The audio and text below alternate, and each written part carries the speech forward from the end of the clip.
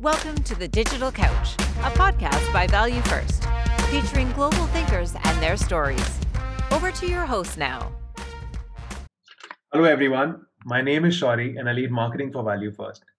Today I have with me Rohit Kulkarni. Rohit is Vice President at Payoneer and is driving growth in South Asia, North Africa, and the Middle East. In his career, which has spanned now for over 2 decades, he's held roles at Amazon, Yahoo, GE Money, and Sodexo. Hey Rohit, pleasure having you here. Thank you, Shori, for inviting me, and it's really great to talk to Digital Couch listeners. So, thank you very much. Nice. So, when I was creating this episode, I looked at your story and I just found it very amusing. And I read somewhere that how you wanted to be a chef. And in fact, you actually pursued hotel management. And so I thought, why not start this episode asking you what happened there? How did you manage to end up spending 2 decades into roles that span over marketing, sales, product, distribution, and whatnot? So I'd personally love to hear that story. You're so right about it. I think, if I look back 20, 22 years now, and I think it's a little bizarre to find somebody who did hotel management to kind of work for a JV where he was trying to pull a company, and that was a JV between GE and Suzuki, no mean feat, from red into black. If you look at Yahoo, I spent a lot of time launching micro and SMB products, which were helping them to get online. And then at GE also, it was all about retail customers. So it's really been more with consumers and customers, SMBs, working with them, trying to drive transformation in various things. But if I go back and look at what they teach you at hotel management, it's all about handling ambiguity. If you look at my career, whenever I have faced such situations, I've thrived in it. Whether it was Sodexo, because they were very new in India. I was probably the first 10 or 15 employees at Sodexo, and I was trying to kind of launch them in multiple cities, doing things which were never done before. So now it falls in place. But yeah, through the journey, I probably got a lot of questions on what I did at the start of my career in terms of academics. To be fair, people always looked at the side which was more around what I brought to the table in terms of my values and my skills versus just the academics. So yeah, it's been a good journey. It's been a topsy-turvy journey to that extent. Super. So one more thing I actually noticed out of your journey and whatever I've read here and there, it's been something that you've been working very much for small and medium enterprises. So how's that been for you? Because it's not the most organized sector or a target audience, if I were to put it out like that. So how's that been for you? So there is so much to do when you talk about SMBs, right? Because the challenges they face are very different. If you today, let's take our industry, let's take Payoneer today, right? And we are into payments. If you go to an enterprise or a large client, you go to Infosys, for example, or somebody like that, or HUL, right? Every bank would be there to offer you services, right? From payroll services to cross-border FX, and I can keep on naming. But they would have not only one but multiple account managers at your doorstep to do all these things for you. Now, not many people really offer the same level of services and sophistication to the SMBs. Also, the SMBs are, normally one-man shows. The promoter or the CEO is the guy who's director marketing, he's the director legal, and so on and so forth. Our aim and my aim through the companies that I've worked for, the products that we launched for them, has always been to bring parity for SMBs and create a platform where they could really compete with enterprise. And that's been our outlook. That's been my wish and aspiration whenever I've worked with SMBs. And that's why it's an interesting space. What you really create for them is transformative. It is very satiating towards the end when you try to achieve this. I'm not saying that it's done and dusted. There's a long way ahead, but at least that's the attempt. Got it. So, in fact, building up from there, and if I were to talk about, say, this industry in specific, now you've actually seen it evolve over the last 5 years where the term digital transformation has really taken place. And I mean, yet it remains to be one of the most regulated industry because there's money involved, right? And so, as a business, how have you been how have you been managing, to be innovative and just to create this proposition in a setting which is otherwise so regulated? Somehow regulation is always looked at as a taboo, whether it is policies or laws, and I think they're all meant to protect either customers or people or whatever else they were made for. Well said. So I don't we don't see them as bottlenecks to that extent. If you look at India and if you look at the kind of shocks we faced, whether it was the 2008 financial crisis, even in the pandemic, of course, our economy has taken a beating, but we are still afloat because we had some very strong frameworks in our policies and our regulatory system, and we can't undermine the fact that they are helpful. What we really feel not so good about is that some of these laws and policies are legacy. They've not kept pace with the changing time. And you mentioned digital, especially for digital. So that's the area where we would want to see a lot of changes happen. But going back to Pioneer, what is the best thing that we kind of offer to our customers today is, we work with a regulator in every country that we operate in various forms.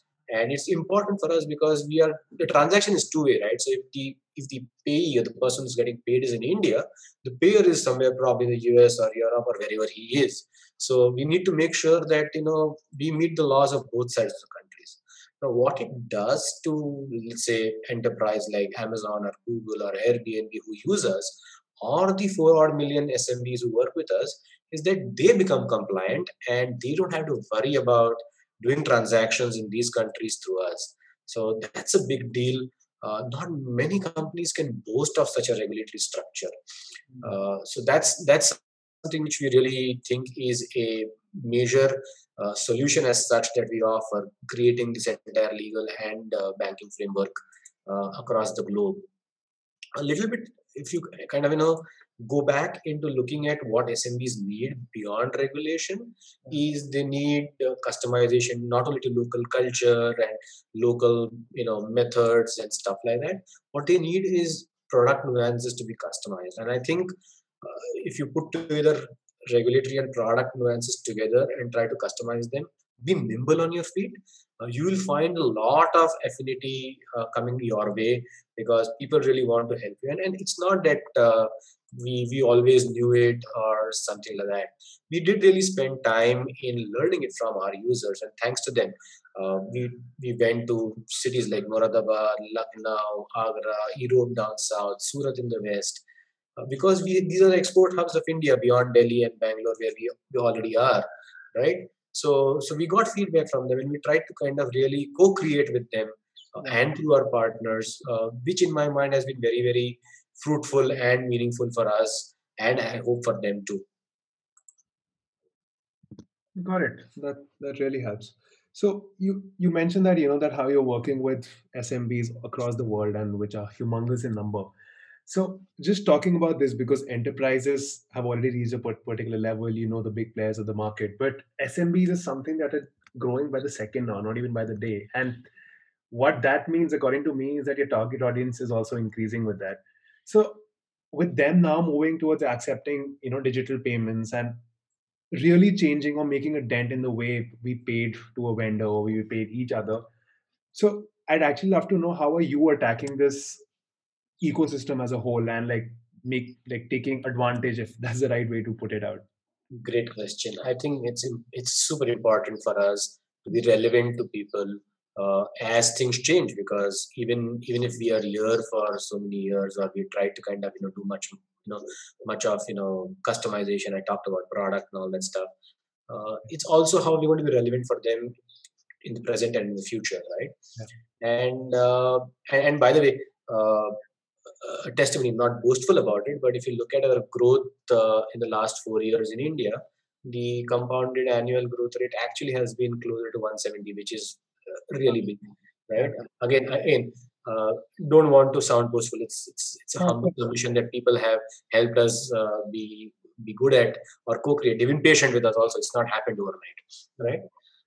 But if you look at our strategy, if you look at our approach, we obviously are a payments platform, so we try to bring down cost structures by making it cheaper.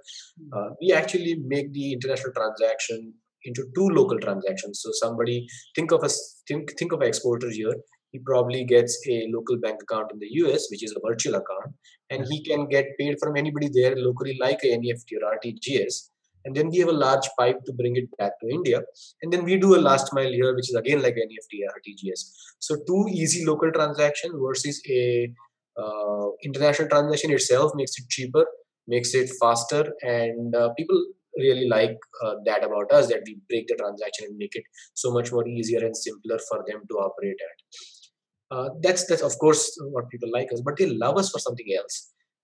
They love us because we bring a network to them, and in multiple forms. So think of a seller today who's selling to Amazon in the US, and for him, what we do is we have a program called Green Channel, which allows them to seamlessly sell into a marketplace called Cdiscount in France. Now, probably discovery of such a platform called Cdiscount itself is a major thing for many exporters because they wouldn't have even heard about it. But Cdiscount is actually bigger than any other marketplace in France. So you want to be there where customers are, right? It's not easy. You got to change your catalog into French. You got to do everything differently in terms of managing the preferences of those consumers there. Our program allows them to do this in a very templatized way, in a very, very sophisticated way. And they also get preferential treatments because Cdiscount is an enterprise client of ours, and we operate with more than 2,000 such enterprise clients. So that is really very, very important for customers because they get to explore, expand new markets. In our own philosophy, we call it, we help people to launch globally, manage their business globally, and then grow their business. So these are our pillars, right? We have a bunch of other similar products on the services vertical where we help people to kind of do business either easily or more streamlined. And this entire ecosystem is what really makes Payoneer stand out. Because again, we're talking largely about SMEs, right? And we said that they are probably, their ability to do the same things as the enterprise is not non-existent, or at least challenging for them. And when we bring these additional services, it really, wows them. All right, that's super helpful. Maybe trying to ask you the most difficult question of what we've gone through, but I thought I'll have a chat about this pandemic that's been looming over us. So how's it been for you personally as well as professionally? I think I've never seen something at such a global scale, right? Even probably Facebook also took multiple years to go to all the markets, but it was there in like a few days, if not a few weeks, right? So it was very hard to kind of believe that everyone across the globe is facing the same issue. And before I come to the business side of it, I think my heart goes out to people really who suffered personal losses during this time, and it's not been easy for people. So just take a moment to kind of appreciate that people have gone through a lot with this one, right? If I look at for India, right, Indian businesses, right, our supply lines were completely down from March to let's say April or May, right? Because there was nobody who could go to their workplaces to even if they had goods, they couldn't send it to. These are exporters, right? So they couldn't send it to the airport or the port at all, and from there there was no carrier carrying it to any destination. So our businesses, especially export businesses, they really tanked in this period of time, and they only started getting back somewhere around July when things got a little easier. During this period, actually, many other countries they did very well because they didn't have the same infrastructural issues as us. So think of China or Korea or Japan or Vietnam. They were doing fabulous in terms of e-commerce exports.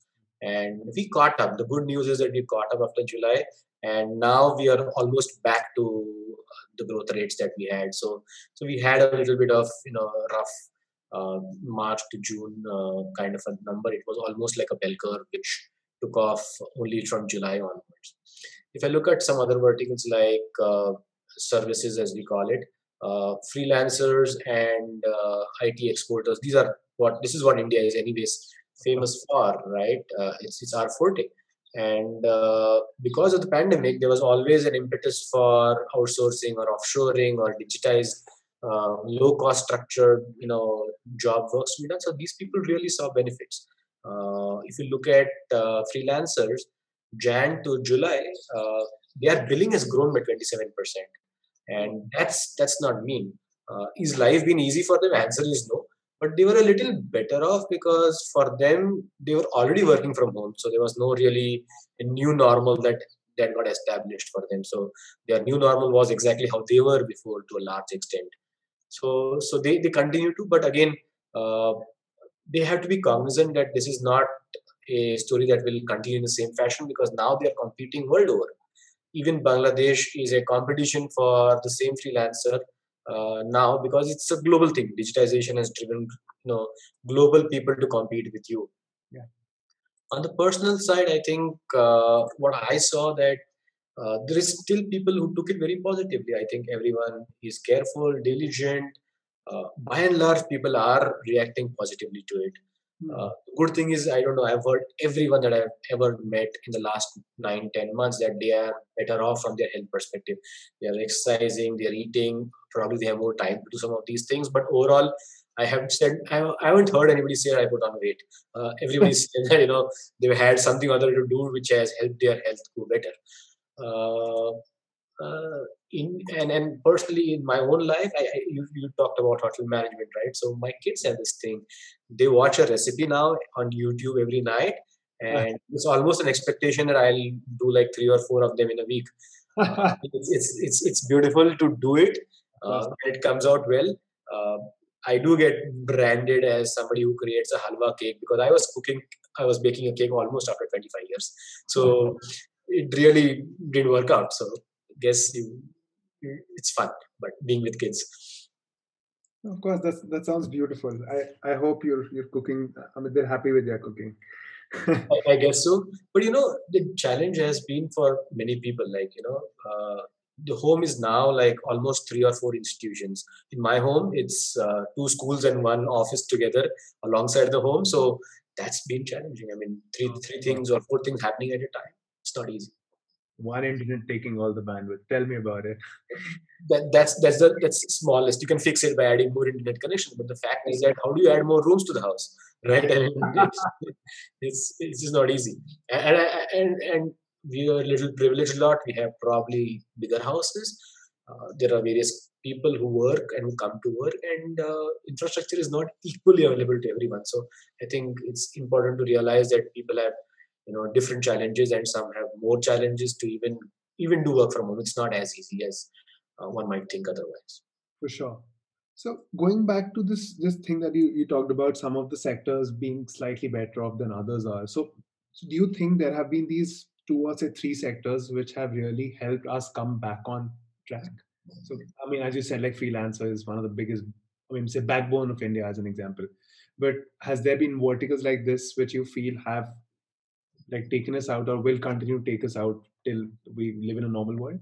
So there are 3 types of impacts on various industries, right? If you look at travel or tourism, it's got to completely reset, right? Because everything changed for them. I mean, whether it's social distancing, whether it is people just not, even if they want to, they can't do the same thing today for a vacation, right? So if you look at economies of Goa or Kerala, or hotels or Airbnbs or whatever, restaurants, they're going to suffer. I'm sure you would have seen a bunch of restaurants around you close down, and that's reality for us. Sure. And everything has to be reset. If you look at industries like freelancing or e-commerce, domestic e-commerce, it's grown, right? And for them, the challenge has been the other way around. How do I manage capacity, or rather under capacity? Because I got more orders than I can fulfill, right? Because everybody's ordering online today. Everybody's giving you more work today, so you got to the challenges are different, but you got to respond differently. And then there are certain industries which have a mixed bag. Let's say, for example, education, right? Higher education was always Indians or Chinese or Asians going to US and Canada and Australia and UK to study. Now that's a question mark, because that's not going to happen the same way. But if you look at the lower end, I think there is so much of scope for innovation. You talk about Udemy and the likes of Byju's and stuff like that.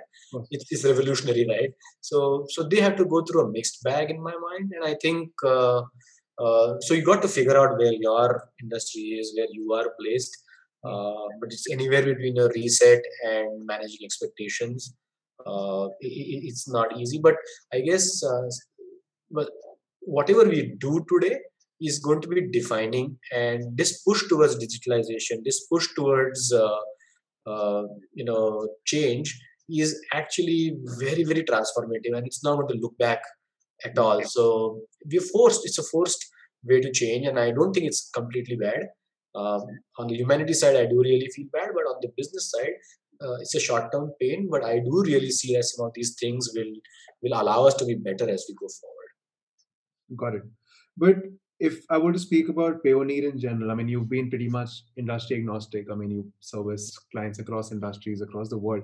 How's it been for you, especially with everything suddenly going virtual, right? I mean, yeah, I think, I talked about topsy-turvy changes, and that's what has happened to us also. Actually, it's a very beautiful poem. I don't know if you are into poems, but I do remember some poems from school, and this was one written by William Brighty Rands. It still kind of keeps coming back. It's a beautiful poem which talks about. It's a kid's poem. It's not something like, but that's what has happened to us. Things are completely changed.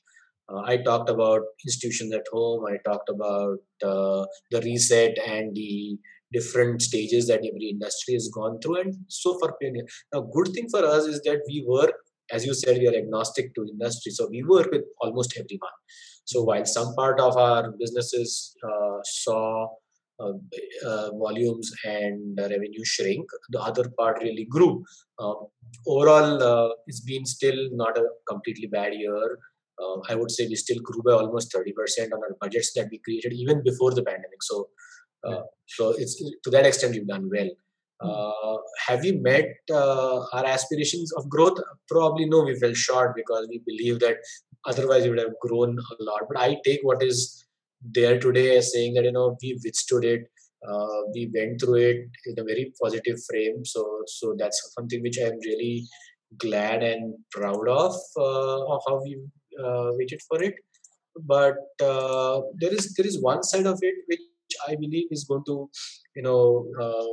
bring more out of us. So if I talk about our digital products, they are going to be much more stronger because we were always digital, right? We never had this concept of physical that was there. And I can talk about, let's say, we have a product which we've put into banks. So think of as a consumer today, if you go to your bank, you can pay your utilities bill, you can pay a bunch of other things, right? You almost can even go and order on Swiggy through your bank. So it's like your bank enables you to do almost everything. Your bank app. Now this is on the consumer side. We are trying to do something like on the business side, and that's got fast tracked. We already launched a bunch of these partnerships in various parts of the world. Some of it in my region, let's say a Kuda Bank partnership in Nigeria, which allows people to use Payoneer inside the Kuda Bank network or the portal. We are on the cusp of launching many of these in India too. And therefore, when you go to your bank portal today as a businessman, you will be able to see all these apps, all these products and services on a click of a button, and it will all be integrated through API. So I almost make it sound like utopian, but the idea is to kind of make it as synchronous and as assimilated into one view for the customer. So that's something which we hope to see when we come out of this pandemic, because we have now some of these things come up very fast. Super interesting. It's actually great to know that Payoneer is into these things, and it's actually an eye-opener for me. Nice. I'm sure for the listeners as well. Yeah, I think we got to kind of make sure that we take these messages a lot to customers. So in some sense, I'm glad that we're doing this because through your good books, we are able to take some of these messages to businesses around. Yeah, I hope the same. Cool. So that helps. I mean, that brings us to the end of the first part of this podcast. And the second part is something in which I pretend to be Karan Johar and do a coffee quiz, because it's rapid fire, but the only catch is you don't get to win anything because you're the only one. And I guess I thought that it would be all mine. I mean, since I'm the only one, so it's okay. But I mean, I guess being here today at this course itself is a big win. So I really appreciate that. So I really those goodies are not as much. I don't want to sound it like a rhetoric, but yeah. Of course, I was kidding. Anyway, so how it works is I'm just gonna throw towards you a quick question, and you gotta quickly answer without too many examples or too many words, something that listeners can take back, right? Okay, so yeah, I'll try my best. Even though you work across functions and industries, my first question is just going to be about marketing, because that's where you spent a bit of time. So the question is, what is the best thing about marketing according to you?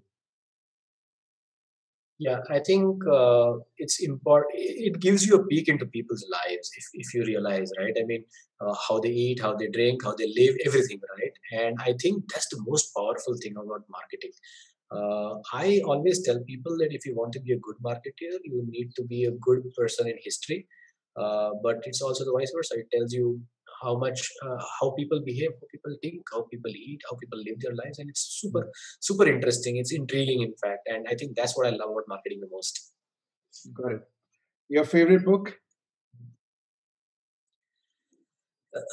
Well, it keeps on changing, right? I mean, the one that you read and you like the most at the last becomes a favorite for a while. But if I look back all these years, there's been nobody close to Alistair MacLean, right? I mean, you think about Guns of Navarone, or you think about Casablanca, HMS Ulysses.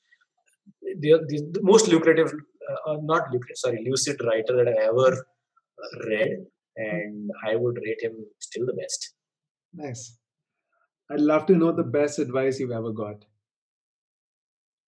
It goes back to reading. I don't know whether I read it or someone told me, but the truth is that if you look at successful people, whether you like them or no, they are all voracious readers. And I think that's the best advice I got. It opens again many horizons, many perspectives which otherwise you wouldn't have. So reading, and now even watching a bunch of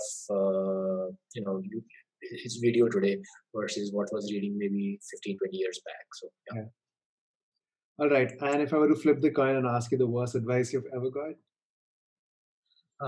Again, this comes with a little bit of disclaimer, because it's not worked for me. But someone close to me always wanted me to plan my career, plan it like well, and be organized and be structured. And I really did a good attempt at it. I tried hard. It failed every time I tried to plan. What I've realized is that if you go with the flow, you tend to do well. Again, I don't think the problem is planning as much. I think I don't want to send a message that don't plan. That's not the message. But I still believe people have to be dreamers. People have to, when they walk on the highway, they need to look on both sides to see something beautiful that may just come up. And take those detours and enjoy it. That's how I at least found good things happen to me. But when I didn't try to do it, when I was focused and tried to overplan it, it just fell through. Super cool. All right, Rohit, that's about it from me on the podcast. Thank you so much for being here. It's been a pleasure speaking with you the last few minutes. Same here, Shauri. I am so glad that I took this option, and I am really thankful to you to kind of create this one for me. Thanks for tuning into this episode. We hope you found it useful. Do write to us at thedigitalcouch@vfirst.com for any suggestions. To know more about Value First, visit www.vfirst.com. See you in our next episode. Till then, keep spreading joy.